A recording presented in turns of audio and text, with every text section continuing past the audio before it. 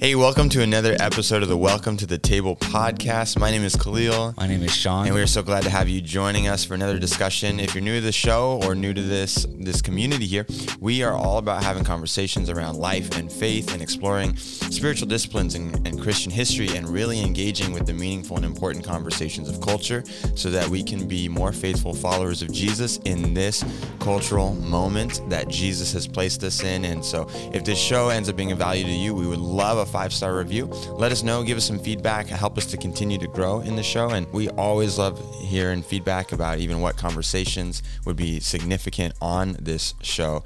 And Sean, I've been saying show a lot recently, but I also was thinking about it and I was like, I should start saying this ministry. Because this really is a ministry to us too, that we could be a place where conversations happen around the table that maybe aren't happening elsewhere. And through that, we can be a resource that people can use and hand out and share and give and spark meaningful conversation. So I don't know. We didn't talk about this ahead of time, but I feel like we should start saying on this ministry. The Welcome to the Table podcast ministry. Welcome to the Table ministry podcast. Ministry podcast. We love it. We love it when you share. We love hearing stories from people whenever we chat and talk about how it's been very beneficial. We are grateful that you all share, grateful for the reviews, grateful for the 5 stars. If there's 6 stars, go ahead and click the 6-star button. We have a special guest with us this time around at the ministry table. Drew Berryessa has become a fast friend, and he's somebody who is, and I've said this over and over again to his face as well as behind his back, is a gift. He's a gift to the kingdom of God. What a wonderful story of redemption, but not just that, a wonderful future that the Holy Spirit has been leading him into. And so, Drew, thank you so much for being with us. Why don't you tell us a little bit about yourself, your story? I guess it would have to be the Cliff Notes version of it. Yeah. But a little bit of your story, how you ended up where you're at. Obviously, you're a pastor down in Southern Oregon. Yep. Have a ministry. We'll also talk a little bit about that. But perfect. First, it's such a privilege and an honor to be here. And I will say, of all the things said behind my back, I think that's my favorite. And there's been a lot, so, so a little bit about, steering to this skid. So a little bit about me. I am a pastor in Southern Oregon, but that is what I do in my spare time. My full-time job is traveling the country and speaking and equipping and helping the body of Christ respond to issues surrounding the LGBTQ community and that cultural conversation fully from a place rooted in truth and love. Yeah.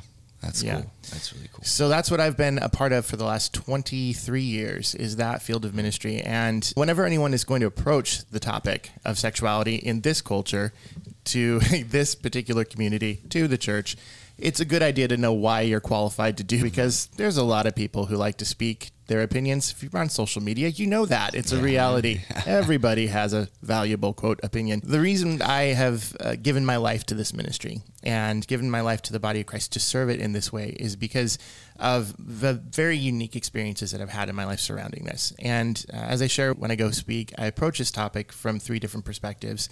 One is from, I just shared, the perspective of a person who's been in vocational ministry to this community for 23 years. Mm-hmm. And in my life, in the ministry assignments that I've had the opportunity to walk alongside probably close to 800 men and women that have been surrendering their sexuality to the Lordship of Christ, courageously laying down identities that fit in that LGBTQ spectrum and pursuing Jesus in hopes for new identity, hopes for redemption to these struggles. And it has been a profound privilege to walk alongside this community and serve them and watch the Lord do incredible things. Alongside in that pastoral work and that ministry work, I've walked alongside families that have loved ones who identify in that community and are trying to figure out how to best love and accept their loved ones without affirming what they believe to be sin or just a false identity. And that's also an incredible privilege that I've had in ministry, is just helping families reconcile and work together to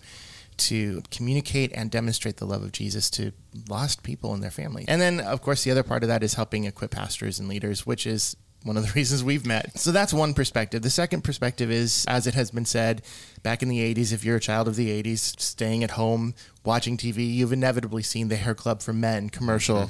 I'm not just the president, I'm also a client. I I first got involved in this. I know it's so cheesy. It's so cheesy. Gets you every time. I first found my way into this ministry because I needed it. And sharing humorously, I'm not just the president, I'm also a client, is a really gentle segue into saying that I struggled with same-sex attraction. I identified as gay at one point in my life. And that's a little bit of a weighty disclosure to church people sometimes. And I was motivated to find the ministry that I was discipled in and that I found incredible healing in, because for me, as a 19, 20-year-old kid who was struggling with his sexual identity, my faith and my sexuality was incongruent. I was, definitely attracted to the same sex. I did not ask for that struggle. I did not want it, but it was a reality that I was dealing with, and there was not a lot of resources for me.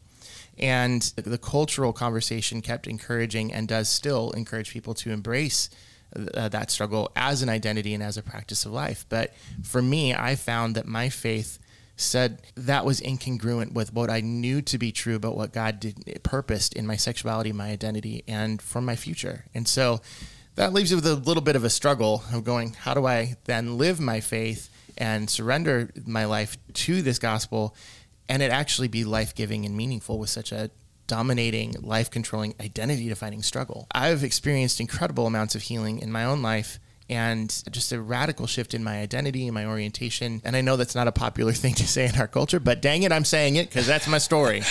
And not that this is proof that I have changed, but it is evidence of something that I once thought was impossible in my life and I didn't have the desire for, the sexual or romantic desires for, but I am married. I've been married for 18 years to my incredible wife, Suzanne, and I'm also a father of 3 incredible daughters. Yeah. And that is, to me, again, it's not proof anyone can live a double life, but to me, it's the fruit of what God has done in my life, and they are trophies of grace for me. And I absolutely am so thrilled that the Lord has done this in my life.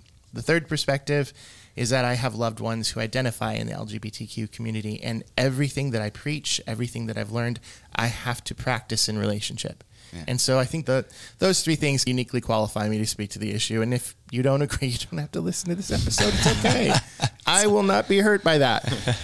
That's awesome. I love the piece, though, where you talk about these issues from a position of empathy, and compassion and love as defined by Christ. Because you throw out the word love and it means infinite number of things, but Jesus defines it by who he is. And so I love that you approach this community with a compassion, kindness, as somebody who was also identified in this community.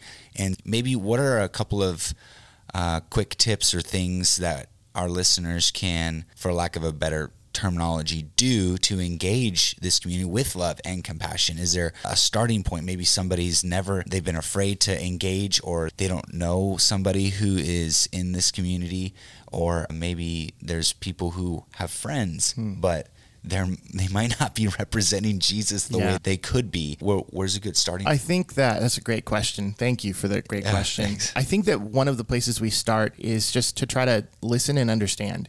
Because for many of us, when we are engaging in a community that we don't have a shared experience with, we inevitably feel insecure or like we're lacking when we come to that. We don't know what to give. And sometimes that causes us to retreat away from relationship and self-protect because we don't want to fail.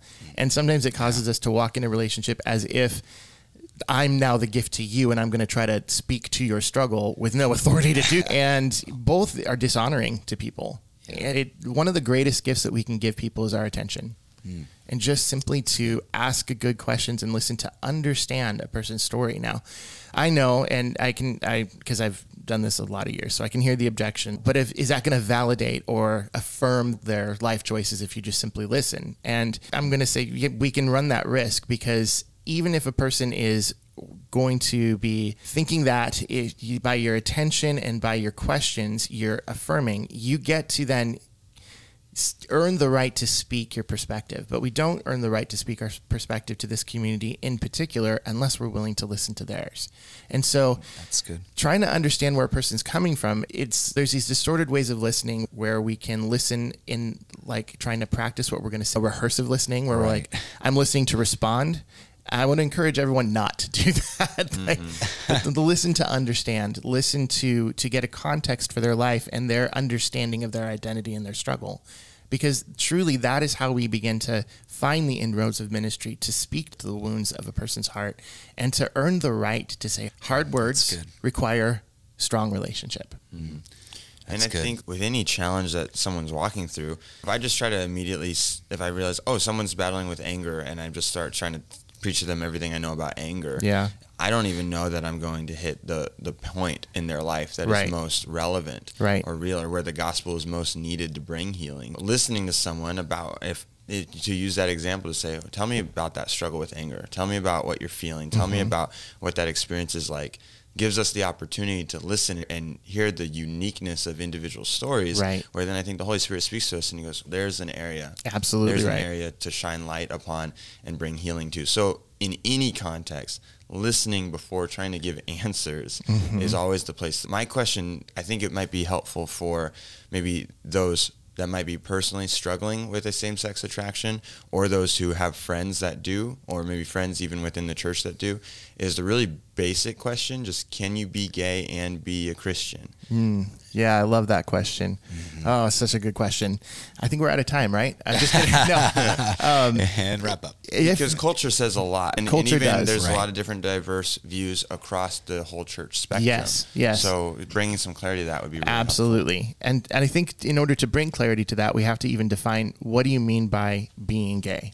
Because that too is a complex and multifaceted question that not everyone's answer means the same thing. And so for the sake of this conversation, let's clarify it.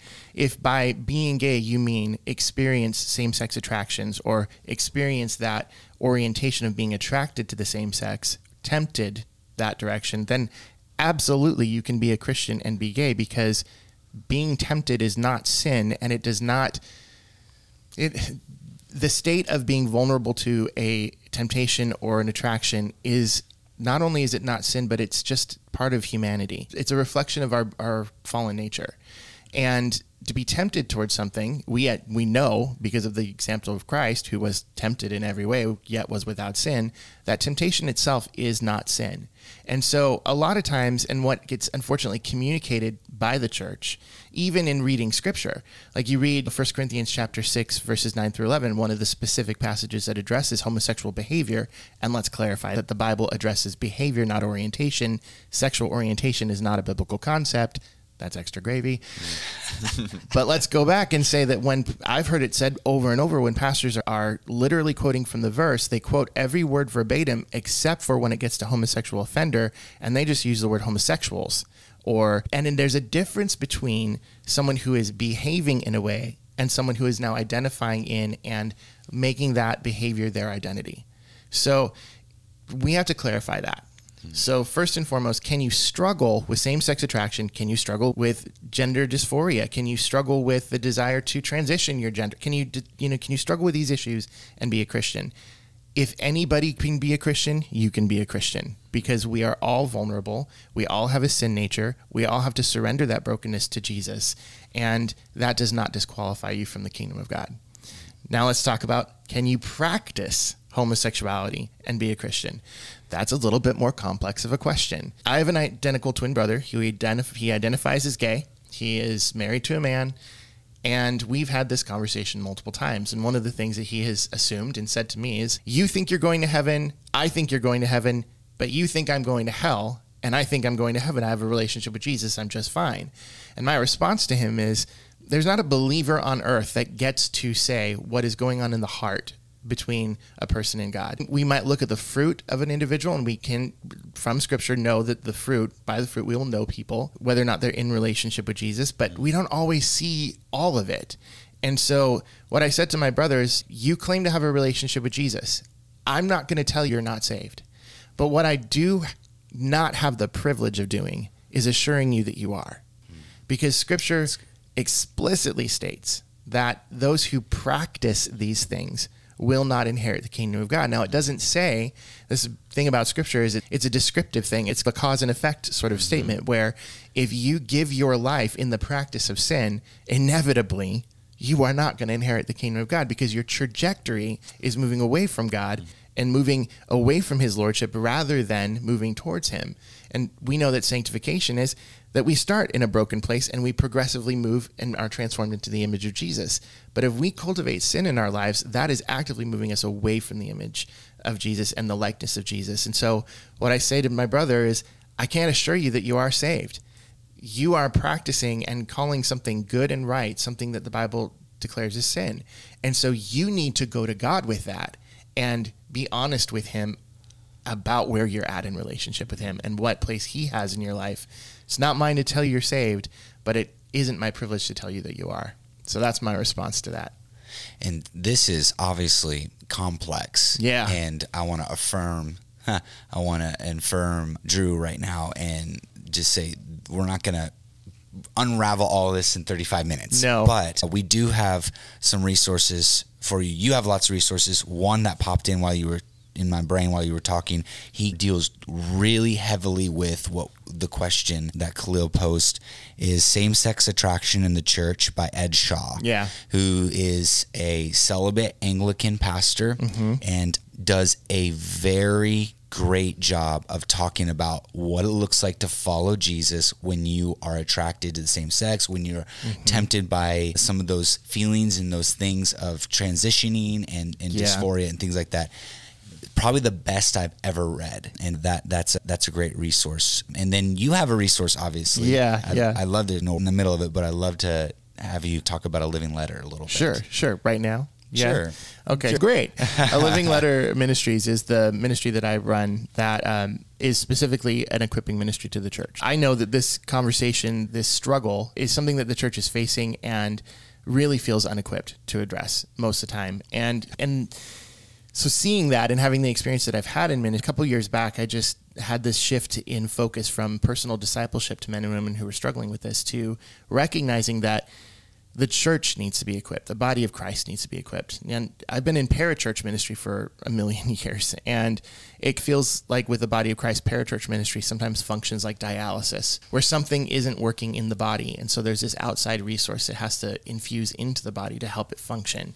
And we see that sometimes with other cultural issues like abortion and pregnancy resource center, where the church hasn't necessarily been a place historically where women in that situation find refuge or find help. And so this parachurch has been risen up to help supplement the body. I've been involved in ministries like that for years, discipling men and women.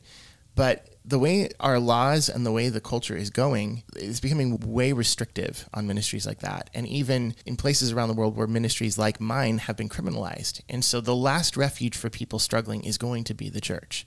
It's going to be the last place of freedom and help and resource for people that struggle with this identity. And so the church has to take up this mantle of ministry. Yeah. And so A Living Letter helps the church do that. Yeah, man, that's great. Going back to what you were just talking about with the question of can you be gay and be a Christian, I feel like it's a great opportunity to just maybe even pose some of the things that I get asked, or I hear often, because, and I think we also want to talk to those who maybe have a friend who struggles with same-sex attraction or really wants to engage in these conversations in a meaningful way. But I also want to lean in to the questions for people wrestling with this personally, because otherwise we can still make it that us versus them, or we think gay people are just outside of the church, right, and not in our church body. And I was thinking about the young adult or the teenager, because I've had these conversations who say, in regards to what you were just talking about, I think I'm all right with God. Like, I've talked to God about it, and I know I'm good with God. Or like they say, I didn't choose this. God made me this way. So if God made me, he made me with these desires, and he made me with these feelings and these attractions. So why would he want to change me? Or thinking, God doesn't want to change me. This is who he's made me to be. So the best expression of myself is to live this out. And these are people that would identify as loving Jesus as well. I feel like that conversation isn't had enough. And for the people I know in my life who are wrestling with that, there's not a lot of places to turn to have those conversations well. So I'm just curious what you would speak to that. Yeah. First and foremost, I would say that absolutely understand how people reach the conclusion, particularly that God must have made me this way. I know that when I was struggling as a teenager and in the church, I prayed every day for the Lord to take this away from me because I didn't want to be gay and I didn't want to offend God with my life. And so the prayer consistently was, the Lord, take this. Lord, I don't want this. Lord, you try, as it's often said in culture, you can't pray away the gay. Mm-hmm. And it was such a lonely spot for me. So when the Lord remained very silent on that, I had only one of three conclusions to draw. One, either the Lord didn't care, or that the Lord intended this, or in my legalistic church that I was growing up in was, I just haven't earned his help yet. And so a lot of Christians, I think, struggle with that. And even in the process of surrendering their sexuality, I know that this has been a pitfall in my field of ministry, and there's been a lot of reactions to this culturally and even within our own movement, that there's this feeling of, if I do recovery well enough, then I will be this outcome at the end of it. Is there a guarantee that I will be a heterosexual, man, or completely secure in my gender identity if I surrender to Jesus? And the thing about it that is becoming a struggle, and this is, I ramble, but this is something that I think thematically infiltrates in a lot of the church when people are struggling with issues where they think genie Jesus, you rub the lamp with your discipleship disciplines or reading your Bible enough or memorize the scripture, and genie Jesus will come out and fix your life. And that's not Christianity. I don't know where we got that self-improvement gospel, but it isn't Christianity. Christianity is, Christ is my Lord and I obey him and he redeems me. And that redemption doesn't always look like a full orientation shift. It doesn't always look like our struggles going away. But what it does look like is being conformed to the image of Jesus. And it does look like having our salvation secure. And it does look like living a life that the Lord is going to use and make abundant. And that doesn't necessarily, every problem is going to be erased and all of our struggles are going to be easy for our convenience. That's not Christianity at all. And so what I would say to an individual that is in that position where they're come to the conclusion of like, this is just who I am. This is how the Lord made me. I would challenge that. Because when we go into the scripture and we look at how we are made and how we are purposed, the purpose of sexuality is clear in scripture. There's very clear boundaries for sexual behavior, and there's very clear purpose for sexuality. And the Lord would not create us in such a way to frustrate us and to disable us from actually being able to live in the purposes of God. Now, don't hear me say that it's the purpose of God that every one of us have sex and get married. Please, order, married, have sex. Order is important, but it does look like the image of God in our masculinity and femininity being displayed and to a greater degree resembling Jesus. And that looks like security in who we are and maturity in our faith and living it out in submission to Jesus. And that is attainable for anybody, no matter what your struggle is or how long it persists in your life. So what I would say first and foremost is I would challenge their perspective on what would be technically called a theological anthropology, like how God made us, how God purposes for mankind to be. Because if you're believing that God created you in this way, what you're saying is that this disordered, broken image is what God intended.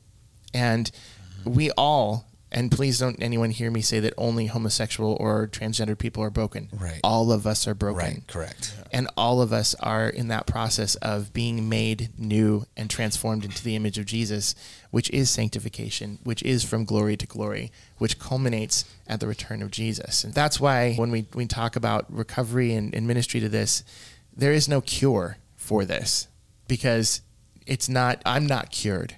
I'm redeemed. And Jesus did not take away my memory, and he didn't take away the consequences in my mind and in my heart of my behavior and what I invested in my thought life and in my sexual practice. He took away my guilt, my shame, and the condemnation that I deserved as a sinner.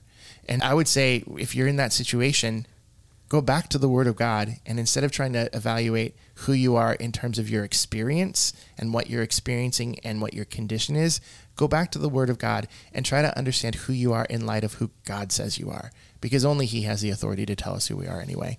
It's really good, man. And I think that's a really helpful perspective. Something I really appreciate that Sam Albury once said was basically, he said, man, people always come up to him and would say, because he's gay, or he wouldn't identify as gay, but would identify as having same-sex attraction, and he's a Christian pastor.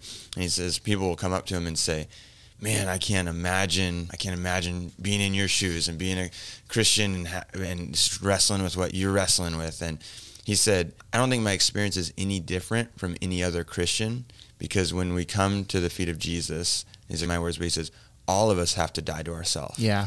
Right. All of us have to die to ourselves. Mm-hmm. And he said, this is that way for me.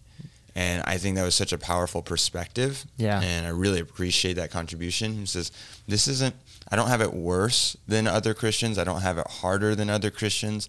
We all have to come to the cross and die to ourselves to follow Jesus. And this is that area for me. Yeah. And that really helped me as someone who's never wrestled with same-sex attraction in identifying our sin struggles as the same, even though they may be different areas. But man, I struggle with sin and I struggle with temptations, and I have to die to myself in order to follow Jesus. And I do that because I really do truly believe that Jesus is the way. Yeah. That he has the best plan for my life. And even when I don't understand something or have to wrestle with it in my own heart, I know that if I choose to ignore Jesus' words and walk in what I think is right, it's ultimately going to be to my deficit. Yep. And I know that if I will surrender it, even when I don't understand, and I'll trust in Jesus, I will experience his goodness. Yep. And that takes faith on all fronts for all of us. So I think that is really helpful in just challenging us to submit and follow in the various areas of our lives where we need to. Absolutely. Yeah, and going back to the brokenness of humanity, that sin mars, it breaks the image, it shatters. Yeah. And also, before I forget, Jackie Hill Perry also talks a lot about this, theological anthropology. I don't know if she coined it that way, but go follow her on Instagram. I cannot encourage our listeners more. She is fantastic in this area that we're just talking about right now. Obviously, coming out of a lesbian lifestyle. Yeah. Married now with 4 kids. Still, her interview with Kev on Stage, I don't know if it's available anymore. It might have gotten ripped off of YouTube. Was fantastic when she talked about how she still struggles and wrestles with this. And then she looks at Kev at one point and says, do you struggle with being attracted to women who aren't your wife? Yeah. And it just rocked him. And it's like, why we continue to silo. Yeah. We love to label and categorize and silo. Yep. And the fact of the matter is every day I have to decide that I'm going to love my wife and no other person, no other woman. Right. In the same way that I love her, I've chosen to do this because it's my act of obedience, even though I might be tempted, even though there's other attractive women in this world. Right. There's other temptations that are constantly, it's like you say with Sam Albury, it's the same idea, and we have to continuously take people, the church, teenagers, anybody who wants to engage in this back to the beginning. Genesis 1, 2, and 3. Yep, absolutely. The brokenness that we are. Absolutely. Yeah. And I love that you said that, because I had that experience too, that same one that Jackie had, where I was speaking at a youth group or it was a youth leaders training event or something, and I was a skeptical youth pastor. And I will say this, like having this testimony, you get held to this really ridiculous standard. And either you get held to a ridiculous standard or you're not believed at all. And there doesn't sometimes seem to be a middle ground, where this youth pastor was incredulous, and he looked at me like, do you still struggle? Do you ever still struggle with this? And I looked at him and snarkily, because snark is a spiritual gift. Amen. And I said, why don't we talk about your current struggle, Pastor? Have you continued to struggle with this? And it's the differential is with this struggle is there is so much identity that's wrapped up in this, where it does feel more consequential. And even in that, I don't look at, because in 18 years of marriage, I've been married for 18 years. I've been out of, surrendered my gay relationship 24 years ago, something like that. Nope, 25, and quarter century. And I still have memories that come up. There's still things that happen. And those things, they used to define me and shame me, where I was very early in my process of surrendering this to Jesus, like really early. One of my best friends and I were going to a sporting goods store to get bathing suits for a mission trip that we were going on. And we're walking through the store, and we get to where the bathing suits are, and there's a poster for the bathing suits, and it's this, of course, ripped guy modeling the bathing suit. And I see it, and I recognize that guy's handsome, and immediately I feel condemned. in my heart. I'm like, oh, there you are, gay Drew coming out to shame me again. It's like this shame cycle began happening where I was partnering with the accusation of the enemy. I'm like, oh yeah, I'm so horrible. I'm so bad. Made no progress. I'm always going to struggle. And then my friend, who not a shred of same-sex attraction ever, and this is like the dudeliest dude in the whole world. And he looks and he goes, oh, that guy's ripped. And I looked at him with shock and I'm like, what do you mean? Like, you see that? And he looked at me incredulously, goes, what do you think I see when I see a guy like that? I had to stop for a second and I thought, a beanbag? I don't like, for me, the message that I had received is that because I could perceive beauty or aesthetic perfection in someone, that it was all about sex. And honestly, it was just because I had eyes. And the associations I had made over my life and cultivated of lust, the memory of that wanted to invade and try to occupy space in my heart and soul. And in those moments, temptation is just a choice to say, okay, there's a vulnerability, there's memory that's popping up with an opportunity, and I can either sit on that and cultivate it in a direction, or I can surrender that to Jesus and go, good job, God. That's great genetics. Moving on. Yeah. So that said, we all have our stuff, and the ability to recognize that not every passing thought, not everything is a reflection of just being a horrible, awful sinner. Sometimes it's just evidence that we have done something in the past. We're reaping what we've sown in our memory, and that doesn't have to shame us. It's just another opportunity to give it back over to Jesus and say, that isn't who I am. Right. And I don't have to cultivate that in my life. It's really great. And it's when we're talking about choosing how we will identify. Yep. That's identity. So I think that's really powerful. Can we take the last couple minutes to just maybe speak to people who are listening?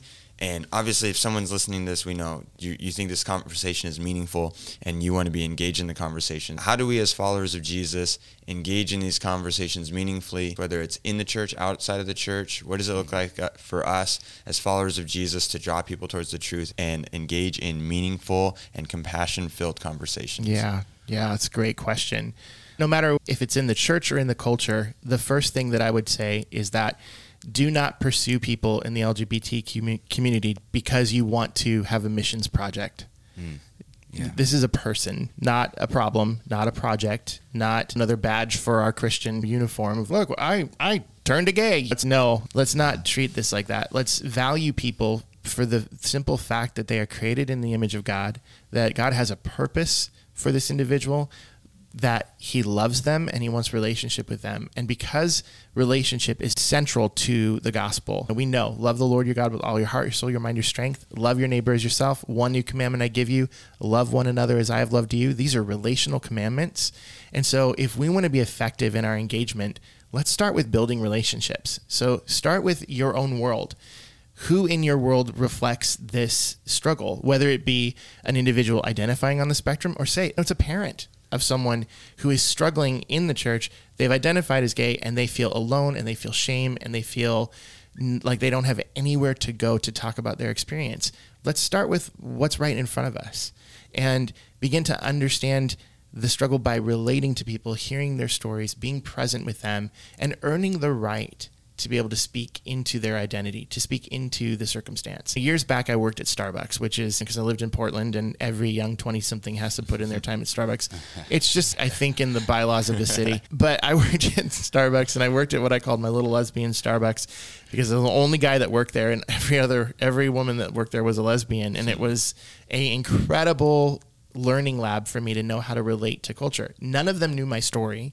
If they had known my testimony, they would not have wanted to relate to me because my testimony often represents a threat to their identity. Because if I can change, then that's threatening their narrative of, I can't change, this is who I am. And so I purposely did not share that aspect of my life with them because I wanted to not have that obstacle in relationship with them. Okay. But I just got to listen to their stories and love them and to relate to them. And it opened up opportunities for incredible conversations about Jesus, about the church, about salvation, about God's love for them. And it was such a beautiful season to just be a person that was affirming their value, loving and accepting them, acknowledging that this is their understanding of who they are, not trying to challenge their identity every other day, but rather bringing a perspective of how I see them and being willing to sit in the tension relationally. If we can enter into the tension of relationship where we're not trying to fix someone and we're not trying to correct them, because here's another little tidbit. I've never met a person who walked out of the LGBTQ community because they lost an argument. Never. I have only met people who left that identity because the love that Jesus was displaying to them through his body proved more compelling than the love they were receiving in their own brokenness. And these are relational struggles, and they're only healed in the context of relationship. And so we all want this formula, and we all want the 1, 2, 3 plan of how we can have the effective ministry to the community. And it is really way more simple than that. It's who's in front of you. If they're in front of you, develop relationship. Wow. So I'll reiterate that. It's who's the person that's in your circle. Yeah. And invite them to your table. There it is. And invite them to your table. I'm like, yeah. It's what this conversation and this podcast is all about. Getting around the table, doing life with one another, hospitality, inviting people in, creating a home and an environment and a friendship and a family where people can come in and experience the love of Christ through us. And around the table, as we listen, we have the opportunity to learn. And as we learn, we have the opportunity to empathize and understand. And through that, I feel like we get the opportunity and we earn the right to speak meaningful, identity-filled conversations. Yeah, and can I say one more thing to this, particularly with hospitality? You know, in James we know it says, pure and undefiled religion is this, to take care of the orphans and the widows in their distress and to remain unstained by the world. I love the message, I'm not going to call it translation, but paraphrase of the verse, and how Eugene Peterson says orphans and widows. He instead calls it the homeless and the loveless. And when in either context, in either definition that you want to look at, if we as believers truly do believe that the LGBTQ identified and identified person is called by Jesus to surrender that and to leave that behind, can we for a minute think about what they're leaving behind and how difficult that is? Yeah. Because this is an identity, this is a community, this is a life that's been built around these things, and there's no guarantee in following Jesus that you're going to get any of that back after surrendering it. So you're leaving everything behind for a community that will now reject you and often attack your character and accuse you and be really unkind to you, for a community that doesn't know what to do with you, often doesn't want to extend the invitation to you, are worried that if they let you into their home, what are my kids going to perceive with this new identified person in our home? And so you're leaving all of that relational connection, honestly, sometimes for one service a week where people don't really know what to do with you. And so if we take the commandment of Jesus seriously, if we take the scripture seriously and identify that it doesn't really take a logical leap to say this is someone who is orphaned and widowed, homeless and loveless, and it is our calling to take care of that distress, to help them bear their burdens, to step in as the family of faith into those relational voids, because this is a very difficult road. Yeah. Man, that's good. Sorry, I didn't mean to. I was just so excited about that. It's such a great perspective for us to put ourselves in the shoes of another. Oftentimes we talk about it in terms of missions work, and I know we got to wrap this up, but when a Muslim or somebody who's in the LDS church leaves those communities, it is, in some contexts, it's their life is at stake. Yeah. It's very similar in some, maybe not your life at stake here, but a very similar weight that we need to carry that weight. We need to feel that weight, I should say, and carry those burdens for our LGBT friends and have empathy. So that's good. So Drew, this podcast is all about, when going away from these episodes, we want to spark conversation that continues on and spark practice that changes things. So I just want to maybe give you the last word on what that could look like for someone walking away from this episode. Yeah, I think that practical steps would be, first and foremost, check your own heart in this issue, because so many of us in the church have our biases, we have our beliefs and our our agreements that we make about people in this struggle or people who identify like this. And I would say just be willing to go to the Holy Spirit and say, what are those things and how can I submit them to you and have my thinking transformed? Because if we're coming to the table in relationship to people and we have all these assumptions about what their identity means, then we're not actually seeing them. We're relating to them through the lens of fear or judgment or whatever it is. If often the church responds to the sexual brokenness issues, particularly if it's men coming out of homosexuality, they just view them as sexual predators. And that's not the case most of the time. And if we are walking and trying to walk in relationship with people and we have agreements or biases that are already existing in our hearts, that's going to color how we relate. And so practically go to the Lord and just do some business in your own heart with him to clear the slate a little bit. If there's offenses that you have towards the gay community, work that out between Jesus. That's not about the individual. That's about an ideology and a principality that we're dealing with, because the enemy hates the image of God and he hates humanity and he wants to destroy us. And we have one enemy. That's good. Truly, one enemy. It's him. Everyone else is just a prisoner of war who is now working on his behalf. And so we have to clear those obstacles to know how to walk in relationship with people just from a very clear, godly, open place. I think that's the most practical thing I could say. That's awesome. Thank you so much for being a part of this conversation. I know this is really meaningful and is going to be widely shared and a great resource for people. So thank you so much. And for those listening, if this has been meaningful for you, share this episode with someone. Let it spark some conversation in your life, some dialogue with someone, and get people around your table. Continue to listen, continue to learn. Let's continue to grow as disciples of Jesus for this cultural moment. We would love a rating and review, specifically on Apple Podcasts, but wherever you listen. And we also have our Patreon. If you want to join and be a supporter there for a monthly amount of your choice, you can continue to be a part of our team and help this ministry go forward and reach more people and see more people engage in these meaningful conversations. Thank you as always, and until our next episode, get someone around your table, do life, be a follower of Jesus, live the faith.